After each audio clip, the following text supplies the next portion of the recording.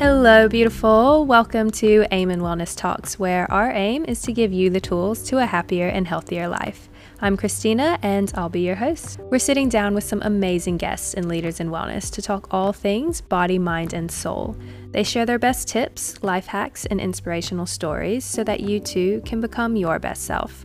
So wherever you are in your day, we hope you take a moment to thank yourself for tuning in. Now enjoy this dose of daily wellness. Welcome back to Aim and Wellness Talks. I am so excited to be welcoming the lovely Roslyn Kent, registered holistic nutritionist and gut health expert.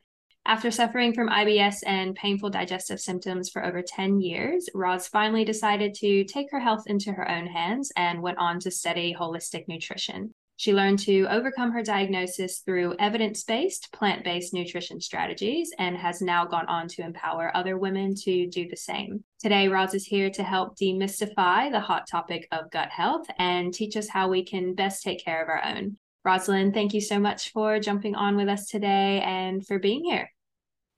Yeah, thank you so much for having me. I'm really excited to chat with you today. I am so excited to be learning as well. Personally, I've actually been feeling like I've missed the memo or something. It seems like gut health is a trending topic lately. It's all over social media. Everywhere you look on Instagram, people are saying, take care of your gut health. It's the powerhouse of everything. It's the most important part of your health, so on and so on. And yeah, I'm starting to feel like I need to get on top of this. So for others who may be feeling like me, can we please just start off with the very basics? What is our gut and what do we mean by gut health? Yeah, that's a great question. And it's a good place to start because, like you said, it's a very hot topic. And I think it can become almost diluted because a lot of people assume that others know what gut health is just because it is a buzzword. So when we're talking about our gut, we're talking about our large intestine for the most part, as well as our small intestine. But for the most part, we're talking about our colon because that's where our gut microbes live. So when I say the word microbiome, I am talking about a collection of over 38 trillion bacteria, microbes, and other microorganisms that live in and on our body. But most of them reside in our gut, in our colon. Those microbes are what directly translate to positive or negative gut health outcomes, depending on the populations of bacteria that you have living there. So for some people, they'll have, a large number and a high diversity of really great bacteria that do a number of different positive functions for us. But on the other side, of course, you can have something called dysbiosis, where you're having negative changes in gut bacteria, where you have an overgrowth of pathogenic bacteria that are specifically associated with negative health outcomes. So it's actually interesting because when most people say that they have an upset gut, they're actually just going to say, oh, my stomach's upset. But your stomach is a totally different part of your eliminatory organs. It's its own organ up higher, right? So we need to remember that we're talking about something completely different. You're actually talking about your gut most of the time when you're getting any sensations that are making you feel unpleasant, like bloating, gas, and any other cramping or abdominal pain or things like that. So the microbiome is what we're talking about when we talk about gut health. That number I listed earlier, 38 trillion, that's, of course, lots of bacteria are going to be elsewhere in your body. So you have bacteria living, of course, in your armpits, in your mouth. You have an oral microbiome. Ladies, we have a vaginal microbiome. Yeah. And that 38 trillion, that number is if you could weigh that, it would be roughly the same weight as your head.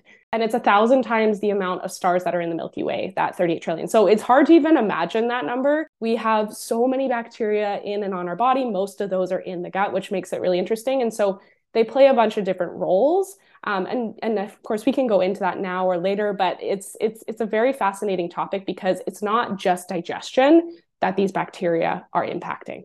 I love how enthusiastic you are about bacteria. And thank you so much for giving the analogies as well. That really put it into perspective. It's just really mind-blowing that something so small can have such a large impact. And actually earlier you did say negative and positive outcomes. How does the state of your gut health impact your overall health, and how does it actually manifest in other areas of our lives? Yeah, we'll start with the digestion side of things, and then we can talk about other areas because, like I said, there's so many other areas of health that these bacteria and the microbiome impact. So these bacteria produce 70,000 different enzymes to help us break down fiber and carbohydrate-rich foods. So all plant foods in their natural form have fiber, which is great. We love that. But you need these bacteria to break those foods down. If you didn't have these bacteria, it would be a gong show. It would be bad. So we rely, excuse me, on these bacteria to break down those foods and produce the enzymes to do so. And so that's like the main function that they perform. There's a lot of fiber degrading bacteria in our gut, but in addition to that, there's also bacteria that play other roles. So in terms of our hormone health relating to our gut health, there's a certain grouping of bacteria in our microbiome called the estrobolome, which helps to process excess estrogen. So they kind of control the floodgates of estrogen. They're kind of balancing that estrogen so we don't end up in an estrogen dominant state. PMS symptoms are kind of the norm when we're talking about estrogen dominance. Normally, those hormones should be excreted via the stool, but if things are kind of backed up because we're constipated, for example, that plays a huge role. And I see a lot of PMS symptoms, aka estrogen dominance, go hand in hand with dysbiosis and gut health imbalances in terms of constipation. So that's one area that's really important, especially for women. And then also, of course, 70% of your immune cells are inside of your gut. So they are communicating at all times with your gut microbes to optimize your immune system. So if you're someone who has a really poor immune system, you're probably looking at poor gut health outcomes overall. So that's something to consider. In addition to that, roughly 90 to 95% of our serotonin, which is a neurotransmitter that is responsible for feelings of, good mood and happiness and things like that, important in prevention of depression and anxiety. Serotonin is primarily produced in the gut. And that's a really cool connection because we have seen, recently an increase in depression, like depression is on the rise. And so we need to also be looking at our gut health in that instance. There's so much more that they do, but those are the most important roles that we can kind of come back to. Wow. And that's so much. What are some of the first signs, or what are some signs? There might be some dysbiosis going on. There might be something going on with their gut that we should look at. Yeah, so usually it's digestive symptoms and intestinal symptoms that pop up first.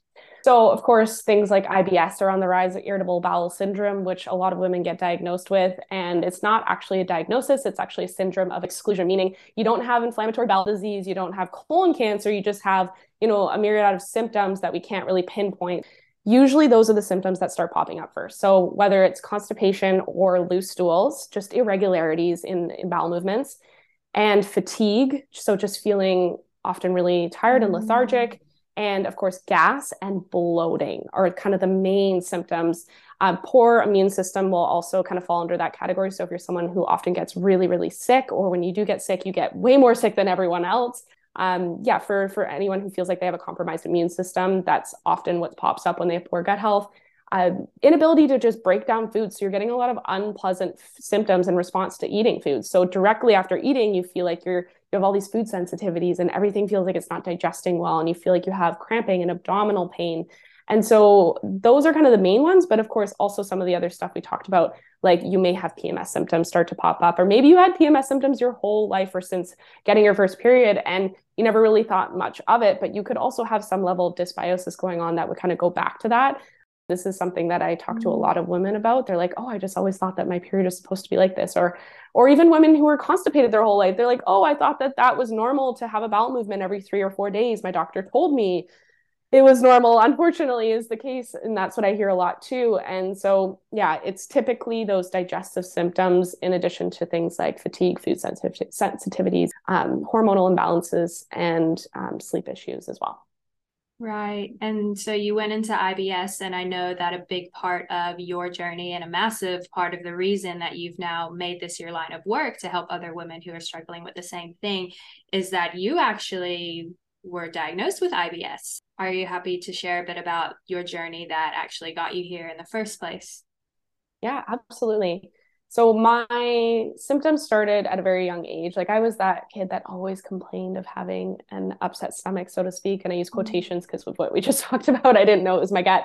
But I grew up eating a very well-rounded diet. It was a pretty standard diet, meaning I wasn't limiting or restricting anything. And my mom wanted me to have a healthy relationship with food. So a lot of the foods I was eating were not agreeing with me, but I don't think I was able to pinpoint it at that time. And so like fast forward to high school, dealing with a lot of stress. I'm a big worrier. I'm someone who gets a lot of anxiety, or I've always struggled with anxiety and just worrying and overthinking things.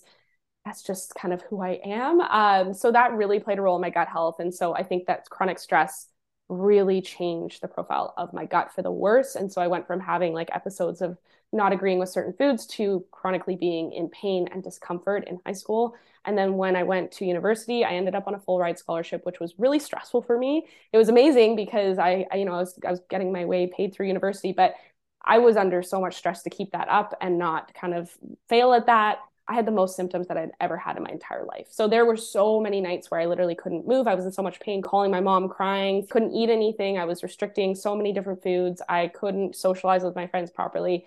And so I jumped through all the hoops that I see a lot of women jumping through today, where they are seeing so many different practitioners, but none of those practitioners are usually able to or typically able to explain what the microbiome is. They don't even maybe mention the word, explaining that their symptoms have a lot to do with what they're eating on a daily basis.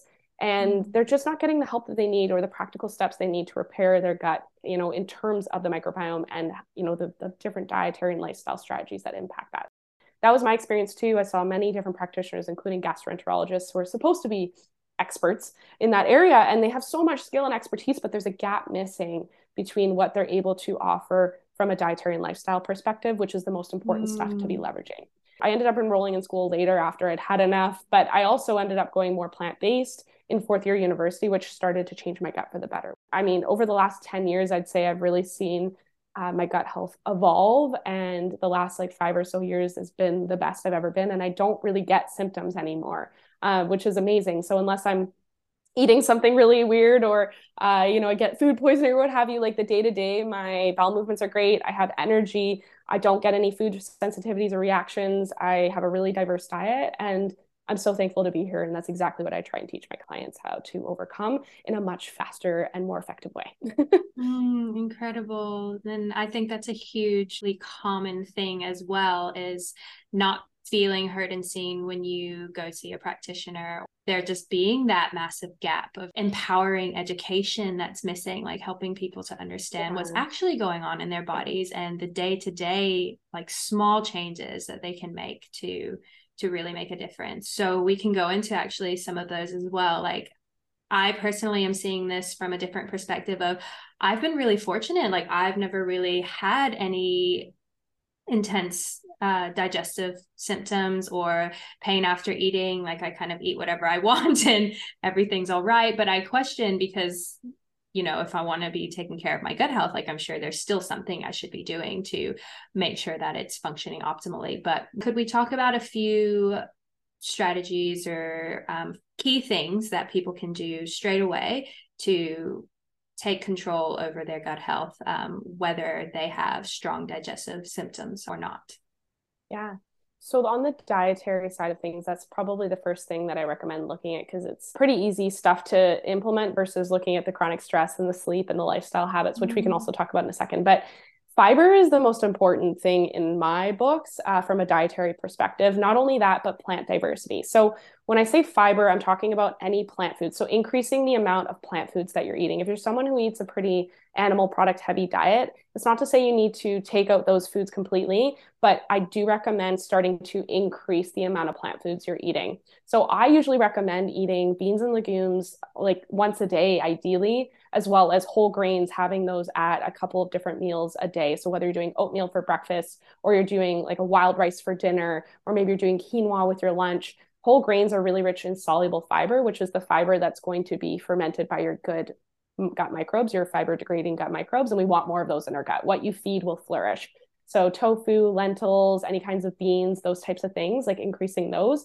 A lot of people struggle to digest them, but we have to remember if you get symptoms from those foods, it's because you're dealing with something called sloppy processing. Your gut is not maybe in good enough shape to be able to break those down effectively. So be patient with it. Start with small amounts and work your way up. Also, soaking and cooking from scratch versus canned can be really helpful if you're struggling to digest those foods. So it's a little bit more work, but I recommend like making a bigger batch. And then once you've prepared them by soaking and cooking, you can actually freeze them into individual portion sizes and pull them out of the freezer as needed. And then increasing your plant diversity.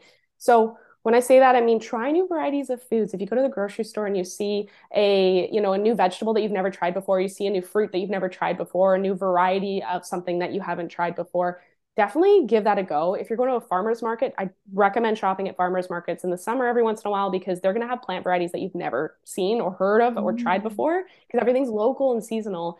So try some of those new things. And then again, if you're always eating something like brown rice, okay, well, what about wild rice or black rice? Or if you're someone who always eats quinoa, what about millet? It's very similar. Or something like farro, which is a really good grain to put on salads. Try new varieties because the single greatest predictor of a healthy microbiome is the diversity of the plants you're eating, even beyond fiber. When I talk about fiber and increasing plant foods and plant foods that have fiber, I'm talking about aiming towards like that 40, 50 grams a day. So our ancestors used to eat 100 grams of fiber a day, no problem. The average American woman right now, or North American woman, eats around 14, 15 grams of fiber a day, which is not even enough to prevent chronic disease like cardiovascular disease or type 2 diabetes. So we want to be increasing the number, but we also want to be increasing the diversity. In terms of practical steps, I would recommend starting with a smoothie for breakfast. That's a really easy thing to do, and just increase those the fruits that you're having. So you can have some berries in there, some a frozen banana. You can put some ground flax seeds. I love those because they're really rich in soluble fiber, or even chia seeds. Both are rich in soluble fiber. Put a tablespoon of those. You can put a tablespoon of nut butter and a big handful of greens and a non-dairy milk, I recommend. Those are some practical steps from the dietary side of things. Sleep, really make sure you're optimizing your sleep. Most women are not getting enough. Women need 8 to 10 hours a night.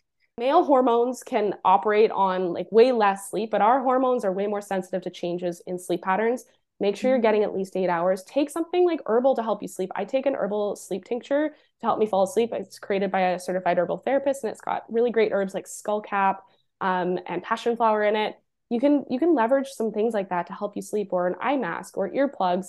I've had to use all those things because I'm a really terrible sleeper, but it's helped me get quality sleep. A lot of our guts work is done in the evening, like overnight, sorry, and then also just detoxification happens overnight. And lack of sleep is going to be interpreted as stress in the body. We know stress creates negative changes in gut bacteria, but it also makes our bowel movements a lot more irregular. So try and get that quality sleep. I recommend getting to bed before 11 o'clock if you can to optimize your circadian rhythm so that you can get your sleep wake cycle in tune with like the actual clock, and make sure your melatonin is being produced at the right times a day. And the last thing I'll say is move your body like 30 minutes a day, even of like just gentle exercise. It doesn't need to be HIIT workouts. I actually recommend restorative exercise over high intensity exercise for gut health for anyone who's under a lot of stress already. But even 30 minutes a day will get your gut moving, because if you're not moving, your gut won't move. And a lot of people struggle with chronic constipation. So I recommend getting outside for a walk, because most of us spend 90% of our time inside. That's a lot of time inside. We need the sunlight exposure in our eyeballs. We need that restorative effect, like that therapeutic effect, sorry, of the outdoors. And if you can get in nature, even better.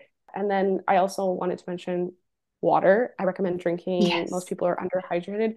Please drink your water. I usually drink 2 to 3 liters a day. You can definitely overdo water, but most people operate really well on that 2 or 3 liters, depending on how active they are.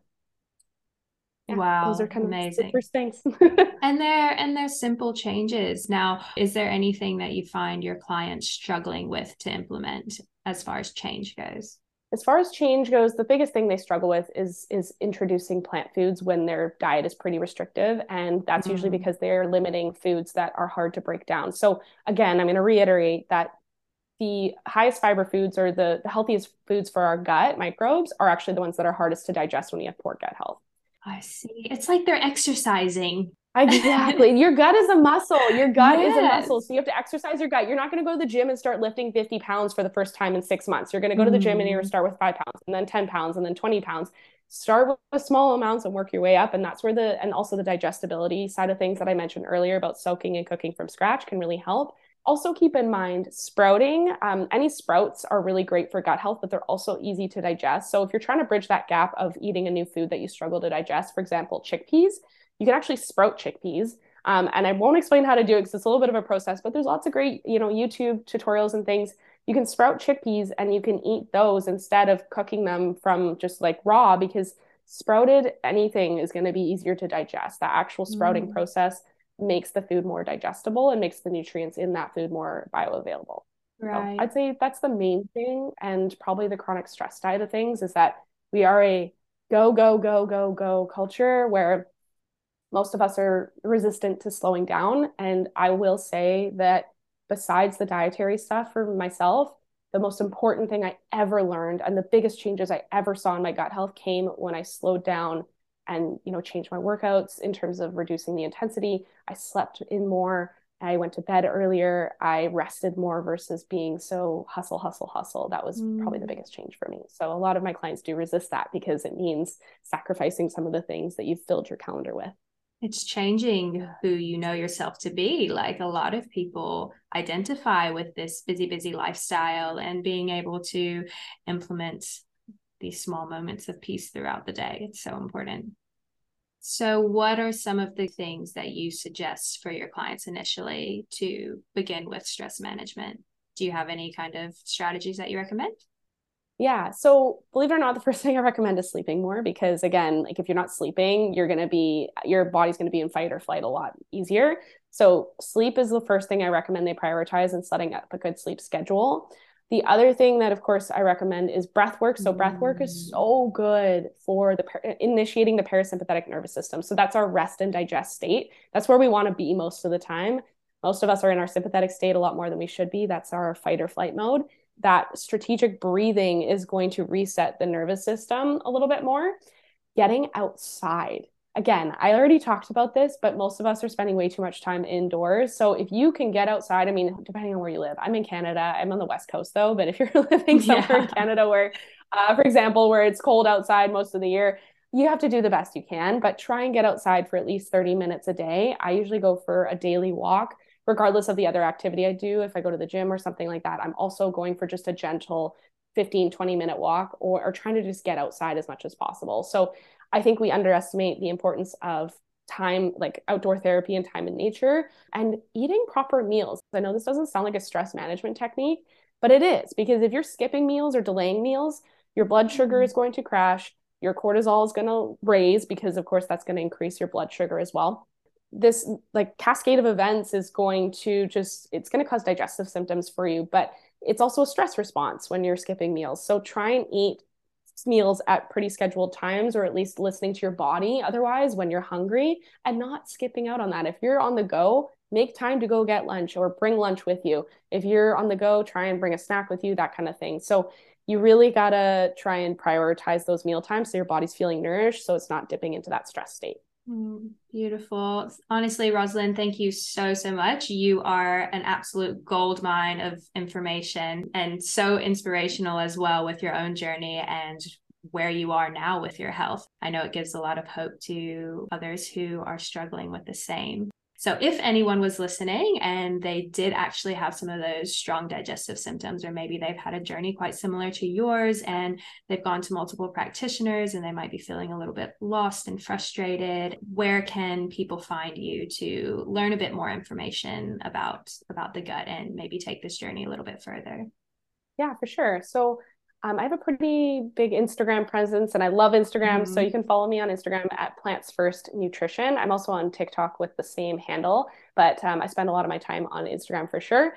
I have a free Facebook community if people want to join that and learn more about the recipes that I share and the tips and tricks around gut health and especially around constipation. I really do focus on constipation and slow motility in my practice. That Facebook group is a really great place to gather that information. I go on live a couple times a week in that group. So that's the Healthy Gut Solution. And you can also just go to my website for more information on my one-on-one programs. And I have an online course as well as a workshop called Correcting Constipation. So that's all on my website at plantsfirst.ca. Yeah, gorgeous. I'm going to put all of that in the show notes for everybody as well, so it'll be easy to access. Roslyn has a podcast as well. It's called The Plant Powered Gut Show. Thank you. You give loads of information there as well, because this is just the beginning. We've just scratched the surface, but as far as taking care of your gut, there is so many subtopics within that you could dive very deeply into. So yeah, you can always give that show a follow as well and continue learning from Roslyn.